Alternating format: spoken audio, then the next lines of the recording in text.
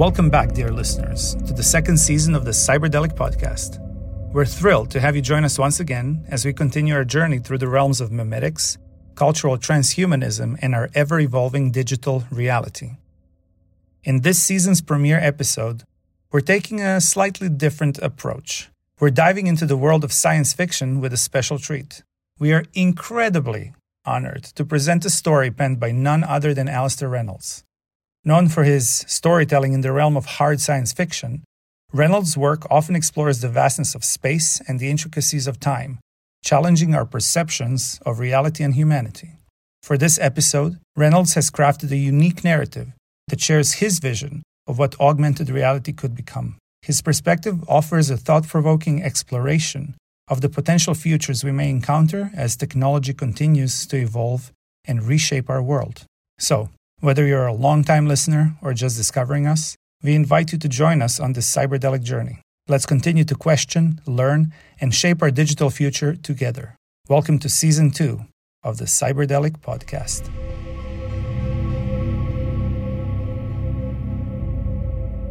End user. Doug Fail was nearly back at his apartment when the drone came down, lowering into his balcony with a white package fixed to its belly. After a moment, it rose again. The delivery completed.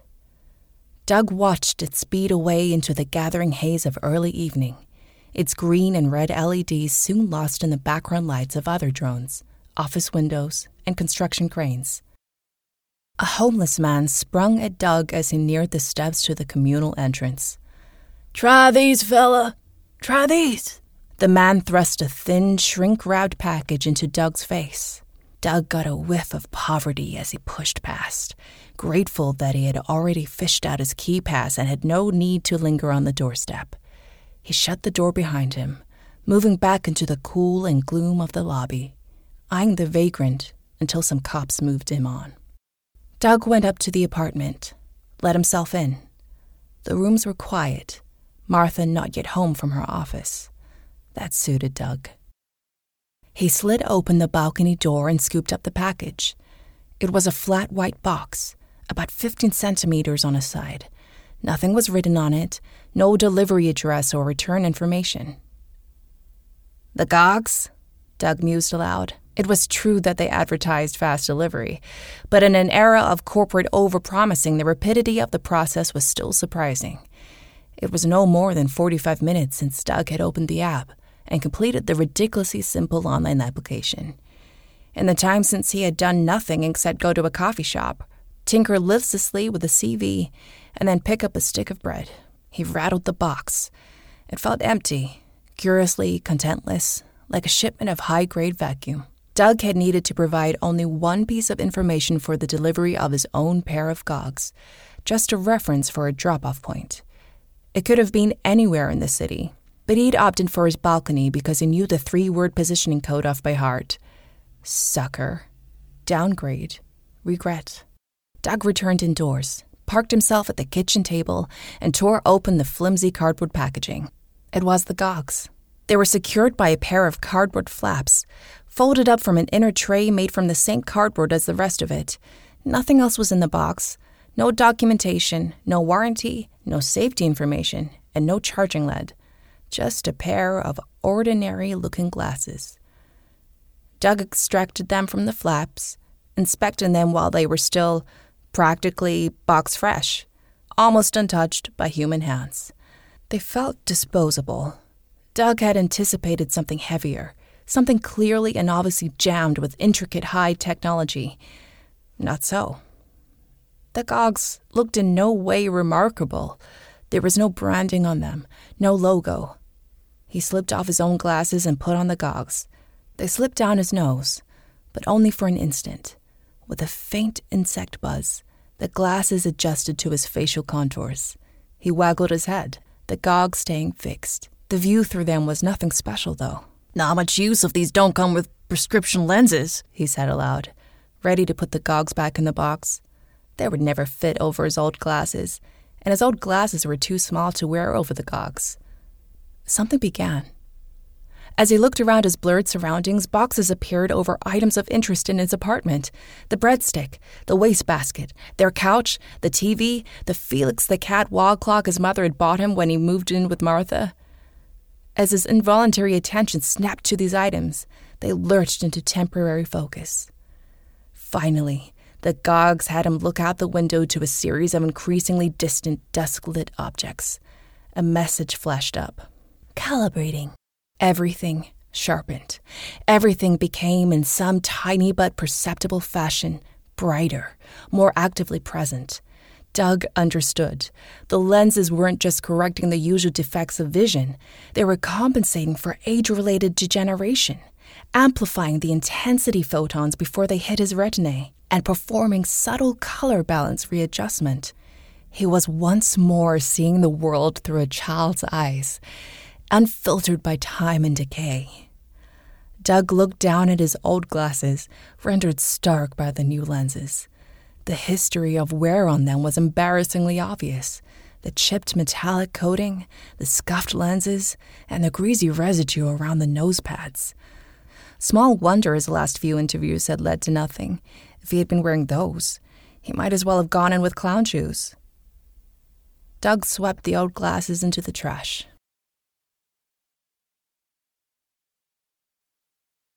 Doug spent the next hour just wandering around the apartment, marveling at the freakish newness of everything. It was as if he had moved in somewhere more upscale, but with exactly the same layout as the old place. He spent 20 minutes staring at the fridge door, its colored plastic letters suddenly empowered with new luminous significance, as if they had been colored in by monks. He moved the letters around until they spelled New Doug. He loitered on his balcony, staring out across a city transformed, swept clean. It was as if a microscopic layer of soot had been pressure washed off of every surface, including the sky. The cars below were improbably shiny under the streetlights, like cars in commercials. A distant speckle of police and ambulance lights where the pedestrian bridge crossed the weir looked like something from the James Webb telescope. Some far-off galactic marvel of stellar birth and death. Doug guessed that they were extracting a floater from the river, where they tended to ram up against the weir. Doug ventured to the bathroom mirror. He checked out his reflection. The gogs were not dissimilar in style to his own glasses, but they suited him rather better. They framed his face, shaving off a few years. Temporarily exhausted by all this brilliant newness, Doug needed to sit down for a few minutes. It was overwhelming. Another message popped up. Maintain normal motion to ensure optimum charging. Doug stayed in the chair, but waggled his head a bit. After a minute or so of that, the message faded out. Doug glanced at the Felix the cat wall clock. The gogs painted a glowing clock over Felix, telling the same time. Actually, it was a few minutes faster because Felix was running slow. This new glowing clock then shrank itself down and scuttled up into Doug's upper right vision field.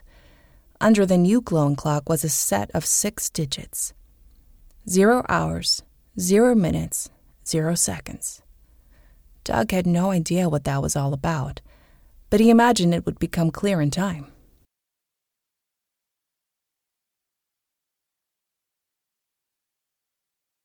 Martha came home at 8:30. They pottered around and discussed job applications and dinner plans. Doug made no mention of the gogs, thinking it would only be a matter of time before Martha detected the difference in him. But she was either faking him out or had failed to notice the change. Doug had already disposed of the packaging by then, tipping the scraps of white cardboard into the basket on top of his old glasses. They had a glass of wine each, and she asked him how his updated CV was coming on. Doug made a non-committal sound. Eventually, he went out to fetch a Chinese. He took out the trash at the same time. Collection day was tomorrow. It was only a few blocks to their usual Chinese, so he walked rather than having it delivered, feeling a new spring in his stride.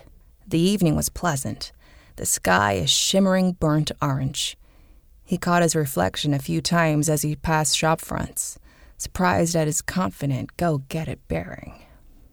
In the Chinese, Doug chose their usual favorites from the menu, and produced his nearly maxed-out card. As he made to tap it, the Gogs dropped a box around the part where his name was embossed. "Enjoy your meal, Douglas." "Wait, what?" he mouthed. As he returned to the apartment, the spring in his stride was a bit less bouncy. Martha had settled into one of her weird, brittle moods, playful but slightly arch, as if she was in on some private joke. He glanced at the wine bottle, wondering how much she had drunk while he was out. "What's so funny?" "Who's new, Doug?" she asked, cocking her head in the direction of the fridge. He went over and grumpily scrambled the letters.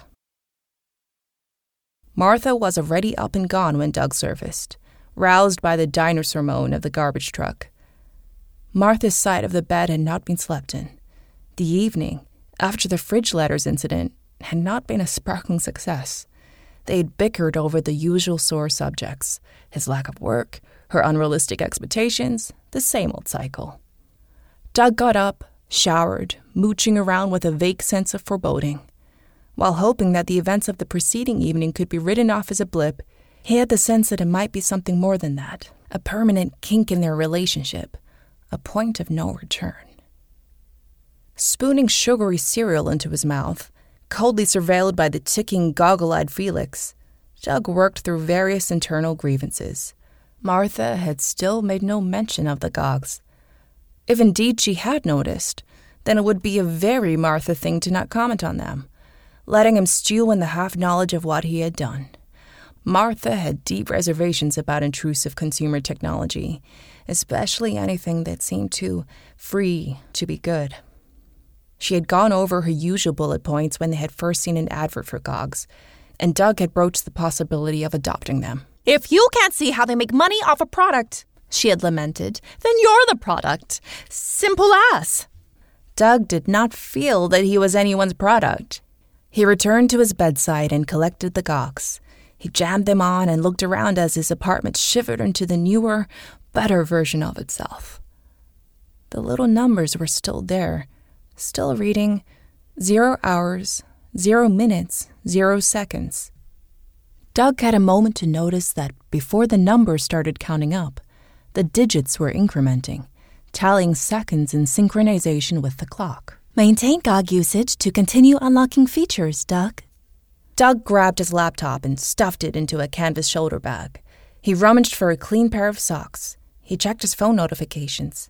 The incrementing digits had been counting up for 5 minutes. 0 hours, 5 minutes, 13 seconds. Doug removed the Gogs, setting them down on the table while he took a leak. It was a good minute, maybe 2, before he returned to them. The digits hovered at 0 hours, 5 minutes, 13 seconds, then resumed incrementing. "Welcome back, Doug." Overnight, he had gone from Douglas to Doug, which troubled him slightly, but only as long as it took to get out into the daylight, into the hyper-real colors and textures of the city. Once more, he had a spring in his step. The reflection he glimpsed as he strode along had all the confidence and bearing of the first time. There were new features to enjoy now. A tracery of augmented reality objects now floated over his view through the lenses. This was really what he had been excited about, the reason the Gogs had appealed to him in the first place. A green arrow elongated ahead of him, like a ribbon painted on the sidewalk. It zagged and zigged around hazards he had not even begun to notice. Fire hydrants, dog mess, chewing gum, loose paving slabs.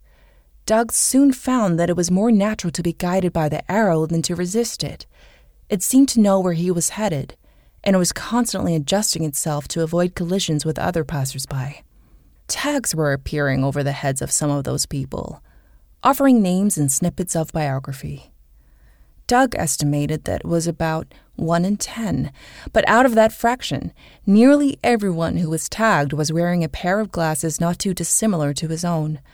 One was a girl who sometimes served him in one of his coffee shop haunts. The tag offered a name, pronouns, and a relationship status. Doug filed it all away. He presumed that all these people had given some kind of consent about their information being broadcast in this fashion. Presumably, when it came his turn, he would be asked to give similar permission. He would think about that carefully. A video advert caught his eye as he crossed the road. an SUV slinking through improbably empty city streets under golden hour light, followed by a close-up of the driver behind the wheel, angling his head to look directly at Doug. Doug recognized himself, or rather, he recognized the perfected, tanned, designer-stubbled, golden hour-saturated version of himself. The Doug he could be, the Doug he was on the way to being, the Doug who suited these glasses. The advert asked what he wanted to be driving next year. Doug winked back at Doug. The advert changed. An expensive brand of wristwatch, being slipped onto a tanned, hairy wrist that looked all too familiar. The advert changed again. The back of Doug with someone who might be Martha, or might not, strolling hand in hand on some white sandy beach at sunset. Doug crossed the pedestrian bridge over the Wear, pausing to survey the scraps of garbage collecting on the high side, where the flowing water encountered a grill. He stared a little longer until, one by one, the scraps melted away, digitally erased. Whatever unfortunate set of circumstances had drawn the emergency services to the Wear last night, there was no trace of it now. Just clean flowing water, combing itself into glinting threads as it spilled through the grill. Over the 2-meter drop in level on the other side of the Weir, Doug marveled at the creamy gyrations of foam on the lower level. Perhaps it was just a psychological manifestation of wearing the gogs, but everything seemed richer and more interesting now, more liable to snag his gaze and hold it. He could imagine spending a lot of time just looking at things. If that was how the gogs paid for themselves, if that was how he served his side of the transaction, he could think of far worse arrangements. After all, he did have quite a lot of time on his hands. Doug crossed the river, skirted a rough neighborhood, not too risky at this time of day, and parked on a bench at one of his favorite public parks. He killed time, watching the joggers and roller skaters, their sportswear colors neon bright. The digits clicked from over 0 hours, 59 minutes, 59 seconds to 1 hour, 0 minutes, 0 seconds. Congratulations on your first hour of GOG usage, Doug. Maintain usage to continue unlocking features. A girl walked past the bench, eyes dipped to her phone.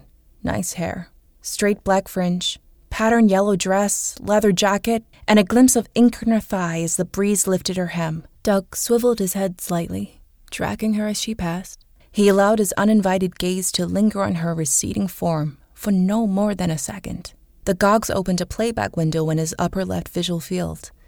The girl approaching, passing, receding, only rendered more real, more alluring than when she had actually been there. Save clip for playback, Doug? Wait, what? Doug sweated, then shook his head emphatically. No, don't save. Clip deleted, Doug. Doug got up and walked on. For a moment, he was gripped by an impulse to rip the gogs off his face and throw them into the nearest waste receptacle. The moment passed. Doug submitted to the very mild demands of the gogs. He was expected to maintain 12 hours of continuous usage per day, which seemed onerous, but he soon found that this target folded effortlessly into his normal habits. As long as he wore the gogs and moved around to a degree, the digits kept counting. If he dozed off on the couch, the digits paused. If that happened too much, he had some catching up to do. But the way to prevent that was to keep mobile, finding reasons to be out of the apartment as much as possible. Doug rose earlier and came back later. He did a lot of strolling around and looking at people and things. The gogs seemed to like that. Each day they unlocked some new aspect of their functioning, doggy treats for Doug's loyal usage. He wandered a little less, graffiti-less counterpart of the city he used to know, full of confident, beaming people who drove nice cars and looked like they had exciting, glamorous lives. Martha appreciated this change in Doug. She thought it meant that he was chasing up interviews, inching closer to the point where he got a proper job and began to cover his fair share of their expenses. If this is new, Doug, she said, then maybe there's something in you, Doug, after all. I'm sorry I made you feel awkward. Doug bristled at the throwback to the fridge letters, but he managed to smile for Martha's sake. If it took her believing in this industrious new version of him to prick some of the tension that had been developing in recent weeks, it struck him as a small price to pay. For a while, it was almost like old times. They made plans for an autumn vacation. They squeezed onto the sofa while Martha paged through travel magazines and brochures. "I'd really like to see Machu Picchu," she was saying, stroking one of the glossy images. Doug went along with the charade, but as Martha spoke, he was looking at an entirely different image, projected into the same spatial plane so that it even followed the mild camber of the pages. The commercial was for a light lager, promoted by eager hipsters partying on a rooftop bar. That was typical fare now. Beer rather than champagne. No more cars, jewelry, and trips abroad for Doug now. Instead of unaffordable fantasies, he was now being teased with things that were within his realistic means. Or, if Doug was being charitable, more accurately directed at his interest. Besides the lager, it was products like consoles, games, sneakers, and earphones. Doug accepted this, even if it was a little awkward having to pretend that he was viewing the same ads as Martha. "It looks very nice," he said. "You could try sound just a tiny bit interested," Martha said, dredging up the mild complaining tone that had been absent these last few weeks, as if to remind him that he was on probation, not fully rehabilitated. "We'll go to Machu Picchu," he said emphatically. Doug and Martha did not go to Machu Picchu. The weeks wore on, and what had seemed like a late reignition of their passion turned out to be no more than the sparking of the last dying embers. Martha became less and less happy with Doug's daily habits. His excuses, in turn, wore thinner and thinner. In her oblique questioning, he detected the developing suspicion that he was having an affair. She never came out and confronted him with it directly, but the undertone was there. Doug pondered that, flashing back to the girl in the biker clips, the clip that he half suspected was still in some sense out there, waiting to pounce on him. He hadn't been having an affair then, and he wasn't having one now. But did it matter? When every ad now featured some pure imitation of that girl. The lager commercials had dried up. Now he was being offered the cheapest brand of vodka, the kind that tramps drank on street corners, bottles turned into brown bags. The idea of an affair was interesting, though. Doug played with it, seeing some upsides, not with the intention of having an actual affair, but deploying it as an excuse for his behavior. It would be a lot easier than explaining to Martha what the Gogs were asking of him, because to do that, he would first have to confess to the wearing of them in the first place. Whether or not Martha already knew or already suspected, he could not imagine submitting to that level of humiliation. Better that he be thought of as a cheat than a willing puppet. The Gogs were no longer content with 12 hours of usage. Doug was now expected to put in 14 hours, and not for the purposes of unlocking new features, but in order to continue accessing what he had already naively imagined was his. Doug might have said it was a violation of his consumer rights, but it was hard to be indignant when he had never paid for anything or entered into any kind of contract. He was still free to discard the Gogs at any point, after all. He wasn't being forced into putting in those 14 hours. The power was all on his side. But he had got awfully used to those overlays and add-ons, and an extra 2 hours a day wasn't that bad. Things went south after Martha left. The final straw had been the online dating thing, the service that Doug hadn't actually signed up for, but his paperwork still showed up in their mailbox, gleefully inviting Doug to embark on the next stage of his romantic journey. In hindsight, the warning signs had been there for some weeks. The ads were increasingly fixated on the idea that Doug was in some way unhappy with some aspects of his life, and that something had to change. As he walked the city, trying to keep up his 16 hours of usage, he looked back on 14 hours with a kind of fond innocence. He was increasingly assailed by ads for relationship counseling and singles parties.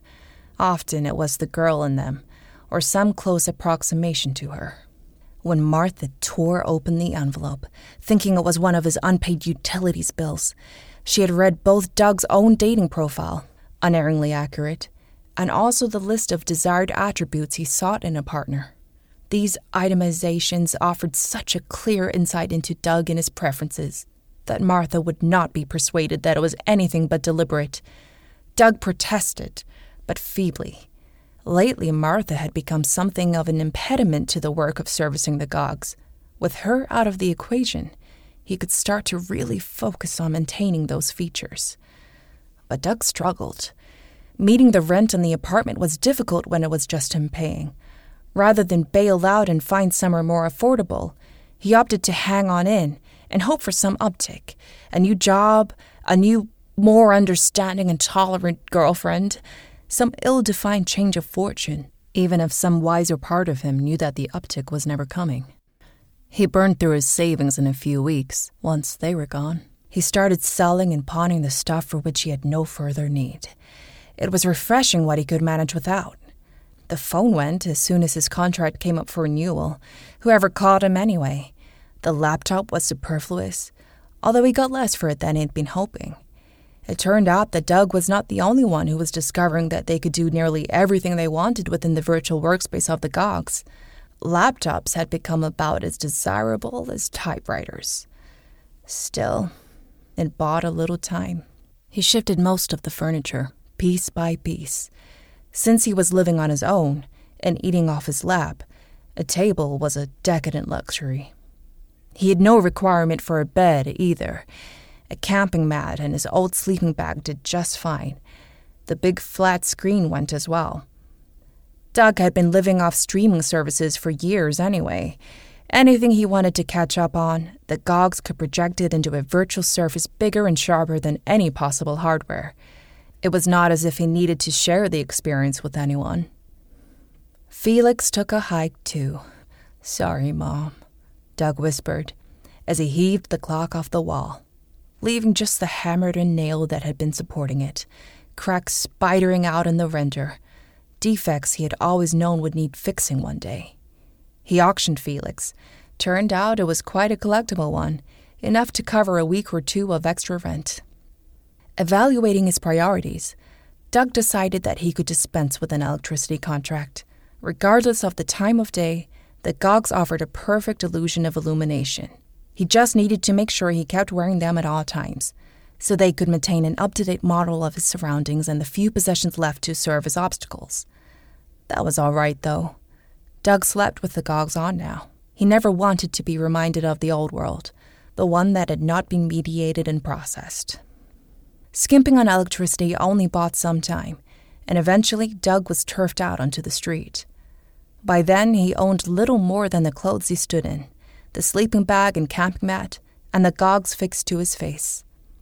Assuming he even owned the Gogs, that was an interesting point, one he had never really examined before. They were very helpful, though, once he was down and out. They directed him to food banks and homeless shelters, so that he was just about able to keep nourished and warm, even as the cooler months stole in. By then, Martha was a distant memory, along with every aspect of his life prior to the white box arriving on his balcony. Doug subsisted. The Gogs were happy with him just wandering around, absorbing information.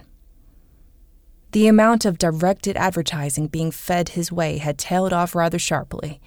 He supposed there wasn't much point trying to get him to consume stuff now.